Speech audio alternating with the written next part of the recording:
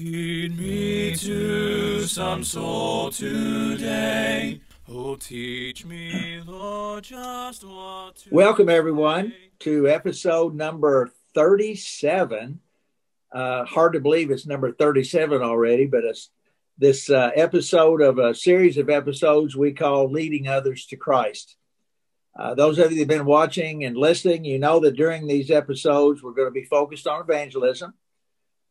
We have a lot of goals with this, and it seems like they continue to expand, which it's exciting, but we're trying to stir people up, quite frankly, to stir people up to love and good works, but especially in the area of evangelism, of reaching our family, our friends, and our neighbors with the gospel of Christ.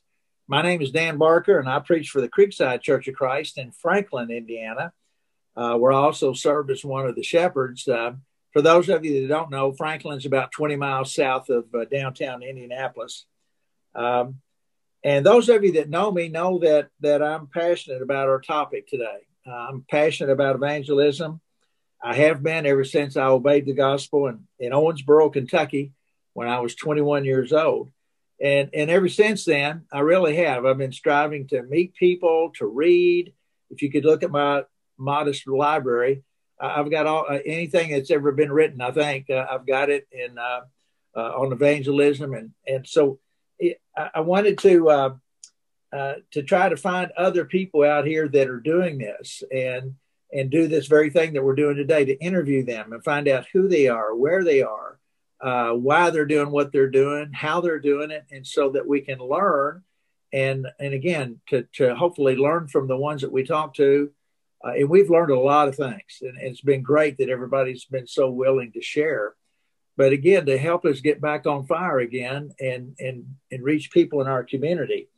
I see myself more as a teacher than a preacher. And I always think about what Paul told Timothy in 2 Timothy 2:2. He said, "The things that you've heard from me among many witnesses, commit these to faithful men," and I'm going to say and women, faithful men and women, "who will be able to teach others also." And then I like it that later on in the chapter, Paul uses this language. He said to be useful for the master, prepared for every good work. And so I think that all fits into this whole conversation. And again, to try to find those that are doing this. And we're so excited today that we have one such fella. We have J.R. Brager with us today. Welcome, J.R. Well, thank you, Dan. It's just a pleasure to be with you. You said this is episode 37. It's like I've said, it takes a long time to get to the bottom of the barrel. So, and I'm just glad to be with you. Well, we, it's fun. JR and I had a chance to talk a little bit yesterday, but I wish I could remember the year that we met. First time we met was in Owensboro, and a long time ago. But it's been great to. I wish we'd been closer through the years to be able, but it's been great to be able to be around you the times that we have, and especially today. Now, I always tell everybody, unless you're driving, and get out paper and pen here and make some notes, because you're going to be able to learn some things about JR's story. And we just really encourage that. But JR, we're so happy that you're here. And what we like to start each interview out with is what I call the old elevator pitch, or a short bio. And I'd like for you to, I know a lot of people know JR, but if you would share with us, go back to the beginning, where you were born and when you obeyed the gospel, who taught you, where you are now. Just kind of, yeah, I know it. How much time do we have, Dan? You've been around as long as you and I have. You start back at the beginning, it's going to take you a while. But, you're talking about the time that we met. I'm thinking, Dan, it would have had to been in the mid-'70s, I suppose, mid-1970s that we met. It was after the man who had converted us had moved to Owensboro, I believe, from where we were worshiping with him. And so, we go back a long time. And I followed your work both in Lexington and overseas and there in Franklin. And you're just doing a wonderful job in the vineyard of our Lord. I just appreciate being able to share with you these few minutes together today. My story begins a long time ago when Sue and I first got married. But I was born, I tell people, just right on the outskirts of Appalachian America, down in Berea, Kentucky, and grew up in Louisville. Grew up in a home that did not know the Lord. I'll just be very frank with you. We did not, were not members of any kind of church denomination of any kind or another. And so I kind of grew up kind of wet and wild, I guess. And I met a young woman while I was in the Army, and she was a member of the Nazarene Church. Her name was Sue Terry at the time. And she later became my wife. And matter of fact, we've got 53 years together this month. Yeah. And she was a member of the Nazarene denomination. Okay. And her grandfather was a Nazarene preacher in Louisville, Kentucky. Clarence Elam was his name. He preached at the Greenwood Nazarene Church on Greenwood Road, right out. So that's probably in the Shively or Pleasure Ridge area of Louisville. And anyway, so after Sue and I married, I got involved in the Nazarene Church. I had my so-called conversion experience. I taught Sunday school class. I did everything that I could. Sue and I both sang in the choir. We were members of the Nazarene Young People Society. We just kind of use the acronym NYPS, I suppose. And anyway, we started studying our Bible, got serious about studying the Bible. And while we were studying our Bible, we began to realize that there were things that we were being taught, things that we believed, things that we had acted upon that were not in the Bible. And I'm not saying that in a condemning way. I'm just telling you my story. Right. And I then began to ask the preacher, or the pastor, as we referred to him, questions about these things. And he would give me some answers sometimes. Sometimes they were good answers. And sometimes they, frankly, just did not, in my mind, add up. And so it was a long process of time, and I'm just kind of giving you a brief synopsis here of that. And we were told by someone that knew of our interest in Bible studies that there was a radio program that was being sponsored by one of the local churches of Christ in Louisville, Kentucky, and invited us to just listen to that program. And they did it from a negative standpoint, which was kind of funny, Dan. It was from a negative standpoint, because they said, what you'll hear is people arguing about the Bible. Wow. And that was their concept of this. Well, it really wasn't that, but people would ask questions and the answers would be given that would be in opposition to what they had always believed. And that's the way it was with us. And we got listening to this radio program that was sponsored by the South End Church of Christ in Louisville. And Brother Ken Green was the minister there. And he, like I said, just beginning of this, he moved to Owensboro, I think less than 2 years after our conversion. But nevertheless, it was he who was preaching there, and he had a radio program. You know, Ken, he's got a radio voice. I know. Yeah, this guy was amazing. As a matter of fact, let me take a little side trip here, if I might. Sure. I was working for Ford Motor Company at the time, and I would listen to that radio program. I was working afternoon shift, and it started at 3:00, and that radio program was on from 2:30 to 3. And so I would get out to Ford Motor Company, and I would be sitting in the parking lot just for the last minute listening to that program. And there would be, and I'm not exaggerating, 20 or 25 other cars where people were sitting in listening to that program. That's how popular that program was at the time. As a matter of fact, we went to a interdenominational crusade at Freedom Hall in Louisville. And there was a denominational preacher there from New Orleans, Louisiana, and he was preaching a sermon on the conversion of the Philippian jailer.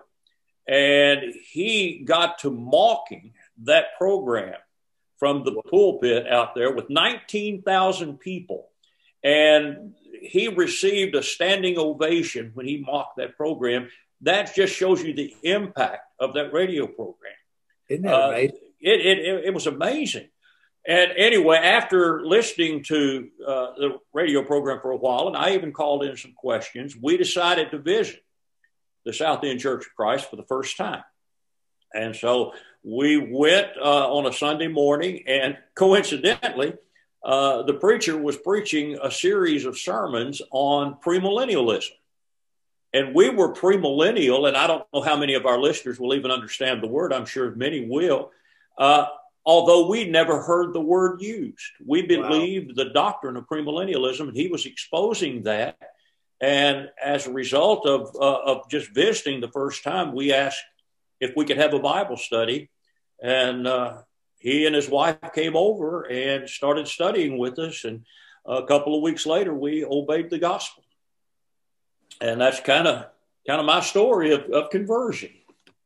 Wow. Wow. What a story. Yeah. There's so many, I told you I try to feed off the things that you say. We could take the rest of our time just talking about all of that, but just the, think about that, just the power at the time, and even today with the technology, we'll talk about that in a minute, but of how to reach people today. But the fact that you and Sue were looking, that you were seeking, you had started studying your Bible yourself, heard about the radio program, got involved in that, even followed up to the point that you went there to hear what was being taught, and then being willing to and ask for a study.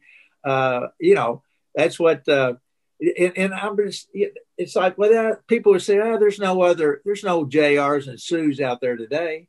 How would you answer that? I'm telling you, I just disagree with that vehemently, because I like to, and many times I like to give my story when I'm have the opportunity to preach at various places. And the reason that I do is not to draw attention to our conversion as though it's something special, because everybody's conversion is special, regardless of how they come to know the Lord. But I tell my conversion story because I like to conclude by telling people there are a lot of people like me out there needing someone like you, who can just reach down and sit down at the kitchen table and talk to them about the scriptures. And that's what Ken did in his teaching with us. It was very informal, sitting in our living room or sitting around the kitchen table, taking the word of God. That's the power of conversion. It's not in the power of our glibness. It's not in the power of our use of the English language. It's like someone said one time, you can have a speech impediment to the extent that you stutter like Mel Tillis, but if you're using the word of God, you can get it across, and that's the power of conversion.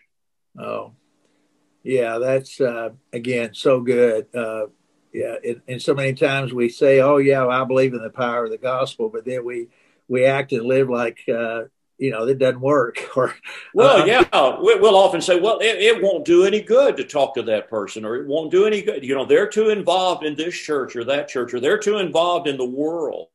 It's just not so. There are people who are seeking, people who are lost, people who know that the life that they're living is just unfulfilled. And the fulfillment, of course, is in Christ and a relationship with him. Yeah. And again, back to what I said a few minutes ago, that's one of the reasons I wanted to do these interviews, is to get people stirred up and thinking about the potential I might do this through the whole interview, the potential JRs and Sues that live in their community, that they don't know who they are or where they are yet. But if they'll just start looking, we pray all the time. Well, maybe we don't pray enough, but ask God for opportunities. But then he puts them in our way, in our path, and we just walk right by them. And I think that's so sad, because we are just not as aware as we can be. I'm going to jump in because we've mentioned Sue's name several times. I failed in some of the interviews to bring up the spouses, and I know. Let's talk just for a second. Sue's been such a partner of yours over would you say 53 years? Right.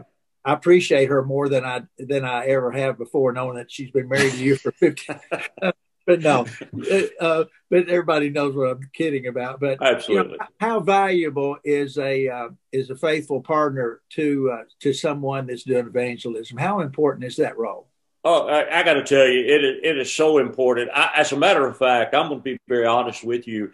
I believe, as far as personal one-on-one evangelism, she's got me beat hands down. She has the ability to communicate with ladies and with young people in a way that's just absolutely phenomenal. And she has been responsible for converting a number of people on her own, and that support and the support that she gives me in the work that I do is just invaluable. It really, really is. As a matter of fact, she is probably the way that she raised our children, or she and I raised our children, opening our homes.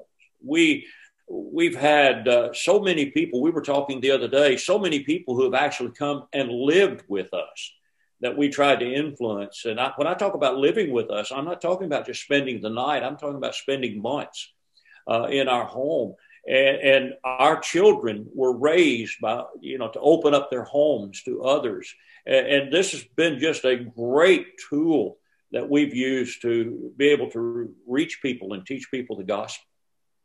Well, so we could talk about that so much. Now, I do, since we brought up the family there a little bit. I know your grandkids, and I don't want to have to be careful how I do this. I'll leave somebody out, but I know your grandkids I've heard stories about them inviting their friends, people they played sports with or went to school with, and inviting them to services and setting up Bible studies and leading others to Christ. And so I'll commend you and Sue for that, and this generational conversation that we could have. But be sure and pass on to them that we brought that up here, and just to commend them to keep up their good work. And too many times we fail to realize the power and the potential that our young people have.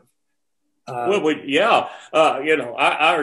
grandchildren, many of them played sports in high school and even in college, and they have used those opportunities to teach their teammates. And as a matter of fact, I have several videos that have been sent to me by my grandsons showing them in the baptistry, baptizing a classmate or baptizing someone with whom they play sports. And it's just encouraging to us. And, it's kind of like John said, I have no greater joy than to hear that my children walk in truth. And that can be said for the third generation as well.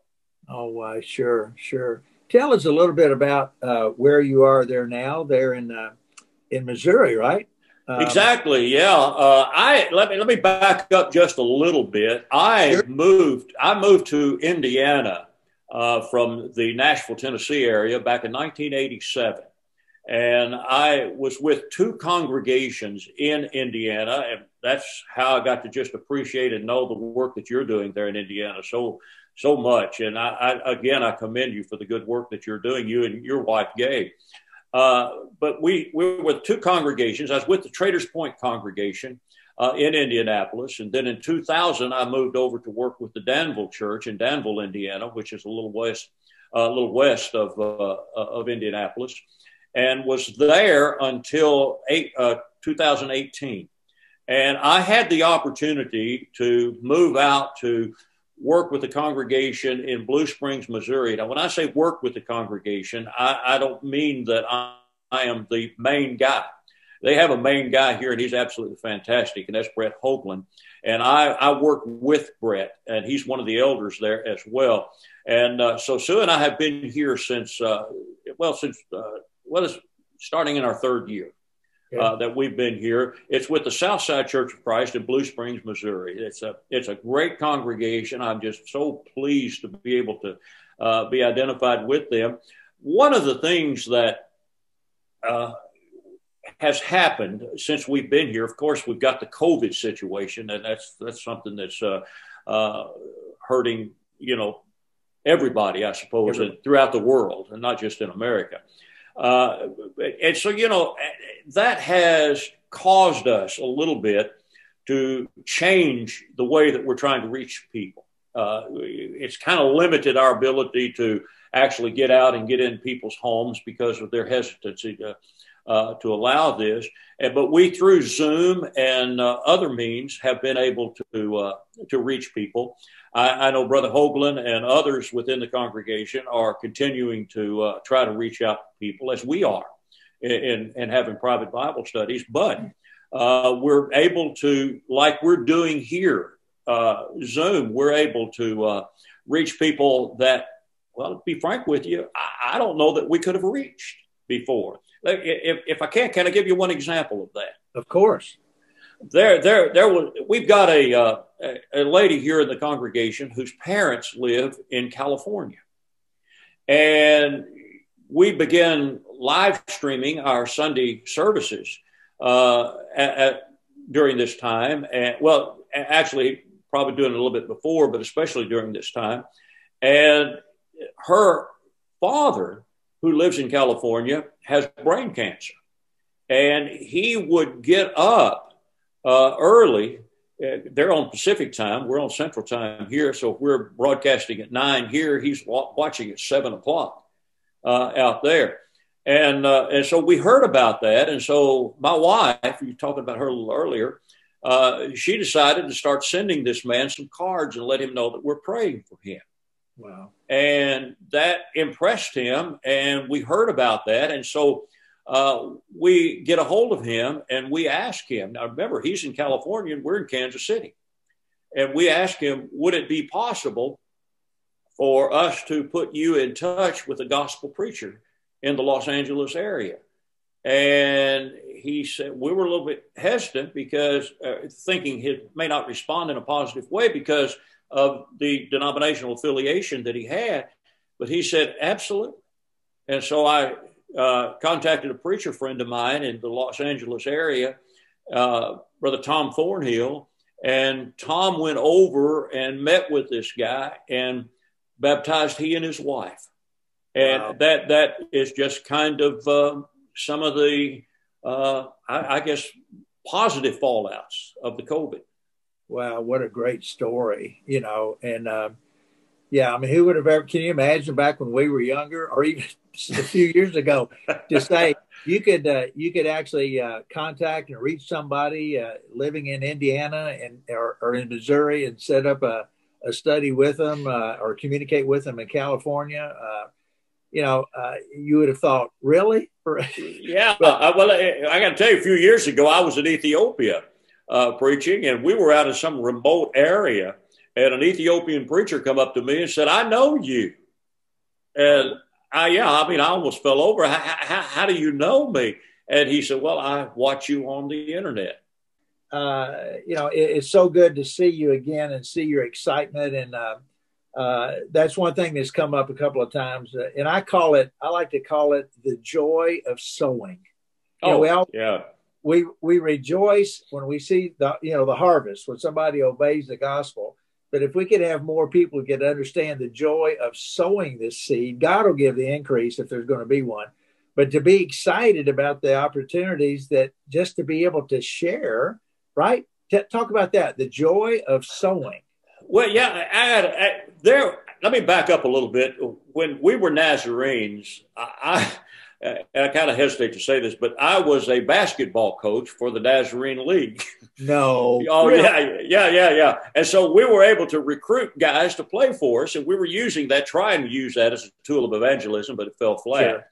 Sure. But nevertheless, there was one young man that he was a member of the Assemblies of God Church there in Louisville, and he lived next door to us, and I recruited him to play basketball for me. He's big, tall, good basketball player.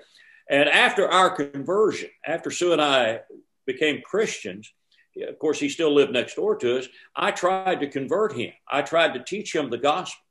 And what was funny is every Tuesday night when he would walk next door to study with us, he would leave the house so mad that any material that I gave to him, he would tear up and throw down on my front porch.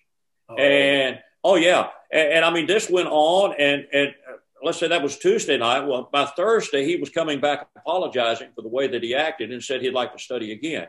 That would be repeated week after week. Well, long story short, he's now preaching the gospel down in Tennessee. He was converted, and he converted his wife when he got married. She was a Roman Catholic, and now he's preaching down in Tennessee. That's exciting. You can't make this stuff up. It's exciting. No, you can't make it up. And we've touched on it a couple of times, but the joy of doing this, and I've said this several times, if we can have the joy of teaching, because too many people they worry about the results. That's not our job. We're supposed to sow the seed and plant and water, but just when you see somebody, I mean, the joy that even if somebody, I get so excited and I tell the congregation I've got another study set up, or I got this, I want them to understand the excitement. And of course, we're rejoicing when somebody obeys and are baptized into Christ. And we sing the song, "Sing and Be Happy," and we rejoice with all that. But the scriptures tell us that even the angels in heaven are rejoicing. Right. But that is contagious. Yes, it is. Yes, it is. It's contagious. And once people, I think that's why of course, it was after Stephen was killed, but the language of what the Christians were turning the world upside down. Well, they were on fire because they had experienced the joy of leading others to Christ. Oh, I tell people, enthusiasm, zeal is contagious. If you're happy, if you're excited, and you're zealous about this, it's going to rub off on other people. And you mentioned Stephen. I got to tell you something that's heavy on my mind, and that is the age in which we're living. I believe that we're living not in a post-Christian age. I believe that we're living in a pre-Christian age. The time in which we're living is more like the first century, when the gospel had its greatest impact. And if we would just emulate and follow the examples of those early Christians, Stephen and others in the book of Acts, then I can't say that it's going to be to the same extent, but we're going to see some things change. Wow. And that's, we could talk about that a long time as well. It's contagious, but not to be negative. I've mentioned this, I don't know every time, but in too many places, the community, the congregations are not reaching out to people in their communities. They've lost that, like the church in Ephesus, they've lost their first love, and the zeal is gone, and congregations are closing their doors, and Christians are leaving congregations. And I'm not being negative. I'm just being real. There's too many stats out there to look at it. So hopefully, and that leads into the next question. I call it the one thing. So somebody listened to this and they didn't know JR, and now they've listened, they've got excited, and even this old guy can this. Hey, old people can. Oh, we're not old.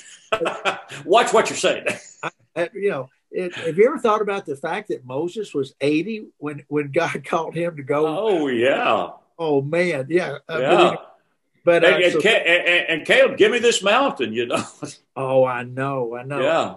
So somebody's listening to this and they go, I want to get involved. I want to start doing this. And there's more than one thing, but I've been calling it, what's one thing that you could say to somebody that they need to do, or they need to learn how to do in leading others to Christ? I tell you, I think the one thing that I would like to leave people with is just, and I know this is very basic, the Great Commission. Jesus said, make disciples of all the nations, teaching them to observe all things whatsoever I have commanded you.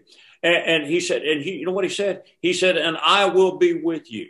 So if we teach and we baptize in the name of Christ, then he's going to be with us. And so that's one of the things that we need to keep in mind. I'm not doing this by myself. I have the power of God's word, and I have the presence of the Lord. So powerful. So powerful. It is.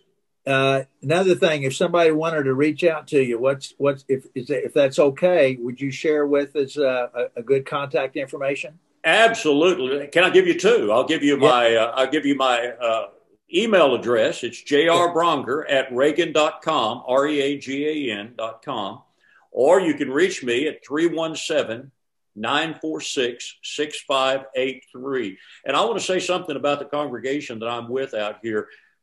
That zeal is not dead out here.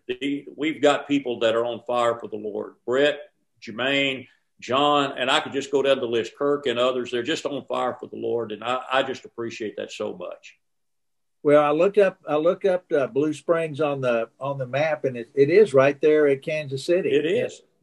So never heard of Blue Springs before, and I'm sure others haven't. But I know how